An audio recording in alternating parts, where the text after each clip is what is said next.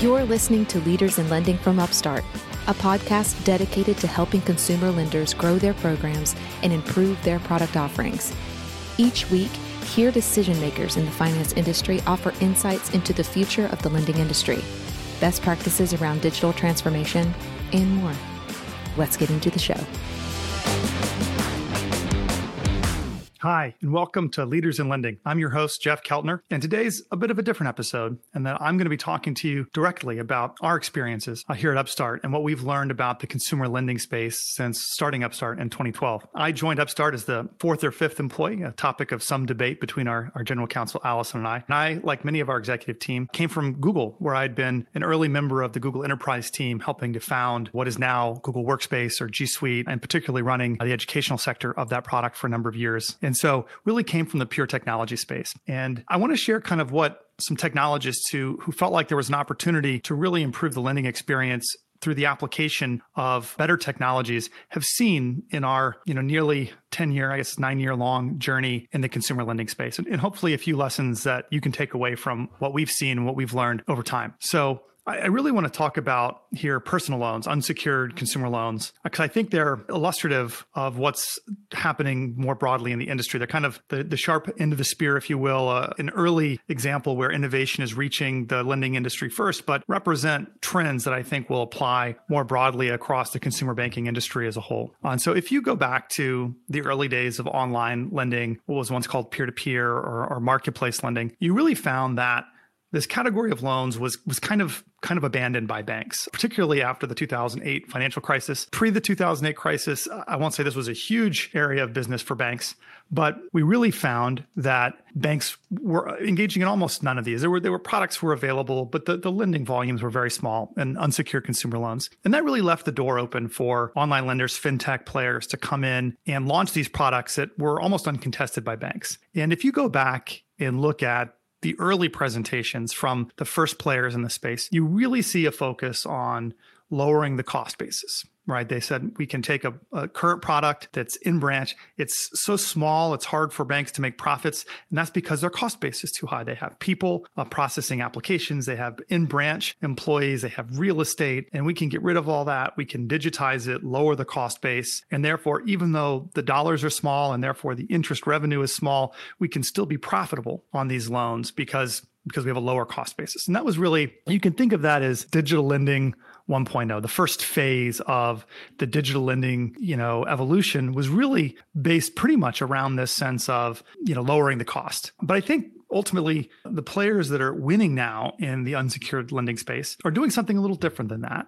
They're not just lowering the cost basis by having a digital process, but they're really trying to figure out how do we design a better end-to-end lending experience, right? How do we not just take and put a digital front end on the way we used to do things, but build a better way to do things that's native to a digital internet connected world. And really this results in a product that's both better for banks, right? The cost base is lower, conversion rates are higher, so marketing spend is more effective. You get positive selection bias when you can simplify processes. Your best consumers don't want difficult processes. And it's better for consumers, right? It's faster to complete. It's an easier process. You can do it from your phone while you're lying on your couch, right? You don't have to go into a branch. So it's really a win for both the lenders and the consumers. And I really want to focus on two areas that I think this process was or is really currently being reimagined, right? And not just digitized, but fundamentally transformed. And number one is moving from not just digitization, where we take the old process and take the documents we used to ask for, take the underwriters who used to do this and put a digital interface, a digital exchange between these things, but fundamentally the same process. Moving to a automated process, right? One where the underwriting decisions are entirely automated, where maybe the ID verification, fraud prevention, income verification steps can be fully automated, right? How do we reduce that burden? So I think increasingly you're seeing lenders focus on automating that process, right? And getting to a place where I'm either requiring a very minimal set of documents, only those I really need, or no documents. For the lenders leveraging Upstart's platform, we see almost 70% of loans originated with no manually uploaded and reviewed documents at all. And those loans convert between 2.5, sometimes even more times greater at a pull-through rate from approved the credit decision point to actually originating a loan. And so Of course, that's hugely valuable. Again, it increases the customer satisfaction. It increases the pace of originations. It lowers the cost. Of course, the magic to doing that is doing it without creating a lot of fraud. And that's something I think many lenders who have come to a digital world have struggled with. How do we, when you've got fraud prevention processes that are oriented around a physical process and a branch process where somebody has to walk in, they bring their ID, and just walking in the door, frankly, is a huge deterrent to fraud. And when you go digital, you have to find other tools. And I'll say that those are out there. Like, what we've learned is that it's possible to do that. It generally requires quite a bit of work. It requires lots of different data sources, innovative ways of looking at what's going on, an adaptability of process for the ability to, maybe look at which documents were required or being different depending on different risk signals and our degree of comfort or concern about particular pieces of information in an application varying a lot, and therefore the verification processes varying a lot. But you can solve this problem. And this is really where one of the two areas where the second wave or phase of digital lending has really improved upon the old one is it's simplifying the process, right? It's where you're getting to very easy, sometimes less than a half hour to complete loan approval, distribution of funds. That's kind of the second wave. And I think the second area, beyond just the simplification of process, is moving into improvement of underwriting outcomes. And here, it's easy to get caught in accuracy metrics and statistics, but I think the core of this is, can we approve more of our customers for loans who are going to pay us back? And every banker I've spoken to kind of acknowledges that most credit policies are, in a sense, overly conservative. They're not wrong, right? And they do their job, which is to control losses to predicted, expected, and acceptable rates. And most bank credit policies actually do that quite well, but they do it at the cost of declining a lot of would-be good borrowers, right? If you look at the loss rates in even a subprime pool that most banks wouldn't even dream of looking at, it could be 10, in the worst pools, maybe 15 or 20% loss rates. But of course, even a 20% loss rate means that 80% of borrowers did pay you back. And so when you cut that whole segment out, you're declining the 80% who paid back successfully on time in order to prevent lending to the 20% who didn't.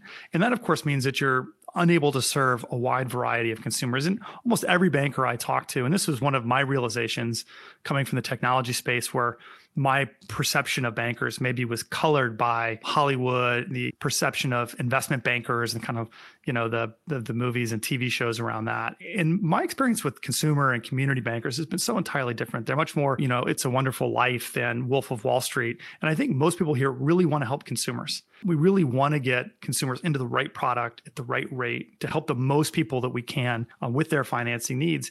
And yet, the inability to improve on underwriting has held us back in terms of being able to reach all the creditworthy customers that are out there. And this is where I think there's been a tremendous opportunity to improve, because in the first phase of digital lending, even the fintech online lenders mostly still used credit score-based systems.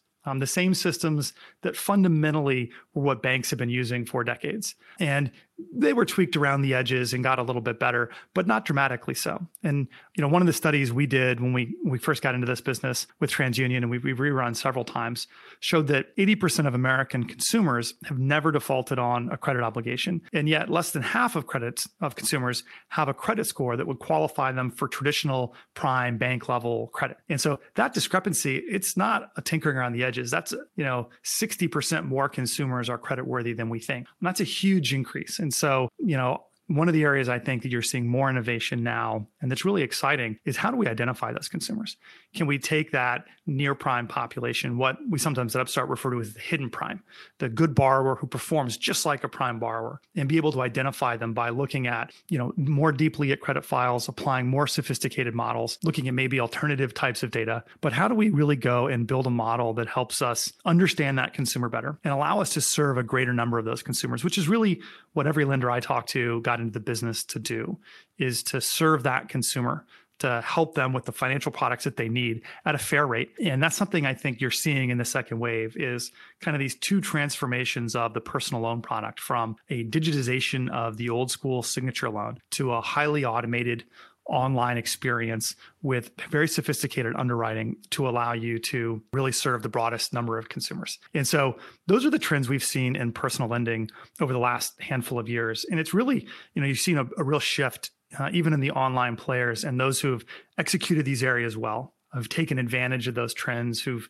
separated in these ways from others, and those that looked more like the digital lending 1.0 and have not been as successful in growth or profitability. And I think the key thing to me is that this started in unsecured lending, right? Naturally, I think this is where fintechs looked. It's the easiest category of lending. In some ways, there's no lien in title. It's the hardest category of lending in others, which is to say it's one of the riskiest forms of consumer lending, but it represented kind of a greenfield. It was relatively easy to digitize. It was a place there wasn't a lot of competition from existing banks and credit unions because really most of them had exited the space. But there's nothing about what's being done in that space that's not applicable to any kind of consumer lending, be it auto lending, HELOCs, mortgages, credit cards, lines of credit. All of those products will see the same pressures, right? And I think you're starting to see more and more of the fintech lenders enter into more core bank lending products, the things that banks really have built their balance sheets and their businesses around, be those, mortgages on the consumer side or auto loans, credit cards on the consumer side, or even the larger loans on the SMB side. And I will say there was a second group of online lenders who did much the same thing in the small, medium business space. I think the story is very similar, where smaller dollar loans below $1 million or $500,000 really had been left alone. And these same kind of trends are coming in and allowing digital lenders to take share and serve customers that had, by and large, been left out of availability of these credit products for a number of years. And so when I see these trends, it reminds me a lot of kind of one of the seminal strategy texts, at least for high-tech companies. All look at this book as kind of one of the seminal works and thought processes around innovation, which is a book by the Harvard Business School professor Clayton Christensen called The Innovator's Dilemma. And in The Innovator's Dilemma, Christensen argues that existing incumbent players are often threatened by new market entrants. And those new market entrants typically are attacking lower margin customers or offering the lower margin products in an incumbent's suite. And so incumbents rationally don't really compete. They don't want to invest a level of resource. They say, well, I got to put all this resource into getting better at this thing that's like a small portion of my business. And it doesn't make sense to do that. I'm going to focus on improving my capabilities for my largest customers, for my biggest products, my most profitable product lines. And I'm not really going to attack this kind of new thing that's not really there. But of course, the story goes that often those new entrants go from the low margin customers, the low margin products, the small sale size, and they grow into the bigger products. And that their innovation around technology, often around capabilities that were not there before, new distribution or production mechanisms, allows them to win the larger share of business. And you can see this whether it's digital book selling, and why is Amazon the winner and not Barnes and Nobles or Borders, which many of us remember. And I still see the boarded up Borders around my house. That's gone, right? And why did Amazon win? Why did Blockbuster lose to Netflix in the streaming wars, right? Streaming was a little side thing. It wasn't going to be the serious business. It wasn't the big business. And so it was underinvested in. And these are not often irrational decisions by the incumbent player, but they do ultimately put the incumbent player in a difficult position to respond to these emerging technologies and competitive threats that represent really seismic shifts in capability. And the question becomes, how do I deal with that? And so I want to talk about what I think we can learn from Christensen's work and what I think the mental models are for how you approach this. And I think the first is that when you try to, take your existing distribution mechanisms, your existing infrastructure, and serve this new capability, it often doesn't work, right? So I think of this in the banking segment as, if we try and, put a digital coat of paint over a manual process, right? You're not going to compete with a purely digital process. So if you, have a form that comes in, but then you wait 2 days for a manual underwriter to review versus a digital process that was digital native, and you go, I would never, starting de novo, build a digital process that relied on a human to get back a rate. And one of the most valuable things that we've seen in the personal loan space is the ability to instantly check a rate and see, interest rates, maximum loan sizes that you can qualify for. So consumers can go and check availability of different options. And I think enabling those things is critical. And if you're kind of, digitizing the old process versus starting with the blank slate, it can be quite hard to figure out how you do that to build that same level of experience. And so you typically build, the best you can on top of the existing tools, but it's not competitive. And so I think you really got to think about, how do I maybe start from scratch in some of these areas? How do I really start to bring in brand new capabilities, right? And this is where an interesting thing we've seen some banks do is to launch entirely new digital banks beside their existing physical footprint, their existing branch footprint, right? So they're going to go and they're going to compete with the neobanks, the challenger banks of the world on an equal footing with a purely digital experience. Sometimes these customers can't even come into the branches of the bank that's offering the digital bank to be serviced, but they're going to, they've started and launched and actually a separate line of business to launch digital bank. Often those are unconstrained by the traditional geographic footprints. And so I might be a 2 or a 3 or a 1, a 5 state footprint as a bank with my branches, but I might take my digital bank and go to all 50 states and attract customers in digital channels and serve them through a mobile app or a digital experience. And the wonderful thing about that is when you unlock your digital team in that way from needing to be deeply integrated into the branch, you allow them to build best of class products, right? And to really figure out what it takes to win. Now, I think ultimately the winning banks, and many of my guests have said this, and I think they're right, will be those that can combine high levels of customer service, high touch service, support, advice. I think many consumers are really looking for advice and finding the right product, the right fit for what they need, with the highly digital experience, the ability to apply from your phone on your couch. I think the combination of those two things is really powerful, but starting from the old way as opposed to starting fresh and then layering in, well, okay, I've got a digital experience. What do I do if somebody comes into the branch? I think is a very different approach to answering the question and finding your way to that hybrid future. And I think those who start de novo will be really at an advantage when it comes to, how do I build the best hybrid experience? And how do I make sure I understand the pure digital experience that people want? How am I learning about what it takes to win in the digital experience, in the digital marketing channels, right? When you move to digital, you've got a whole different customer acquisition experience, right? You've got different kinds of marketing, you've got different kinds of sponsorships you might do. You can do podcast sponsorships, all sorts of things that allow you to kind of engage in a different way. And I think that's a really interesting thing. And one of the interesting things that you read in The Innovator's Dilemma and is actually even fully isolating those units from a P&L point of view so that you've got really the ability to start fresh, to start almost like a competitor. And often you find that the successful companies translating into the new world are allowing their new business lines to compete and take away business from their old business lines, even when it's less profitable, because those new business lines represent the future. And so if you still need your old way and you've got your new way, you want the new way to be able to compete and win customers away, even at a lower profit margin where it makes sense. And if you have the same organization trying to do that, of course, organizationally, people don't want it. If you're a manager and do I want to invest in my less profitable area or my more profitable, I'm going to invest in my more profitable. If I could drive more adoption of X product or Y product, I want the more profitable product, a larger product. And so driving that separation so that you've set that business unit free, I think is really interesting. And that to me is what's really fascinating about the kind of digital bank setups that are happening. You don't have to go all the way to take advantage of this if you see it to the kind of digital brand and separated bank. But I do think starting your process of moving to your next phase of lending with the question of which products can I start pure digital, right? Which products need to be thought of as digital first and branch oriented second? Which products really need to be thought of as branch first and digital second? And then how do I combine the experiences of the two? But assuming that there are places on each side and where digital first needs to be the answer, finding a way to do that. And maybe it means setting up, 2 different lending programs with similar products, one that's digital, one that's branch oriented, that's, follows your existing processes, but really being thoughtful about how you unlock the innovation so that you're able to not just take small incremental steps when giant leaps are available, and so that the teams that are responsible for the new products and initiatives are unlocked from the economics, the politics of the current business, and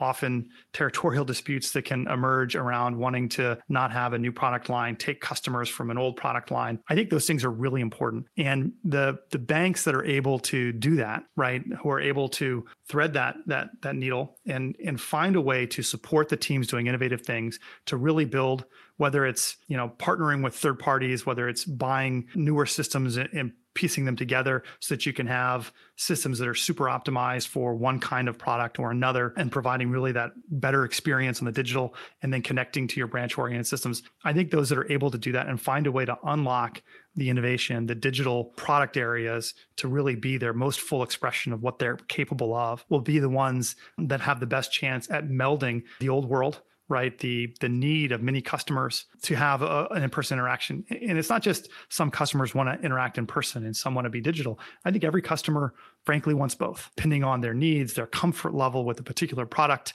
I may be in a dealership and want to get an auto loan, and I want it fast and easy. I don't want to talk to anybody. And I may be trying to plan for retirement, need to understand how I do that and where I turn to and what kind of products are available and how do I think about a Roth IRA versus an IRA. And that's a conversation. And it's one that banks with the right relationships, the right, in-person call center capabilities are really well suited and well positioned to take advantage of, to provide that level of service, and figuring out a way to unlock your digital capabilities from the existing systems, the existing processes, so that you can actually win in both and then find the way to meld them together over time, I think will be a really powerful opportunity and a really awesome opportunity for banks who are able to take advantage of it to really start increasing their market share, to start winning the day. Because ultimately, what a transition like the digital internet, mobile, kind of multiple transitions that are coming at us all at once, only accelerated by COVID, really represent is a point in time when winners and losers will shift.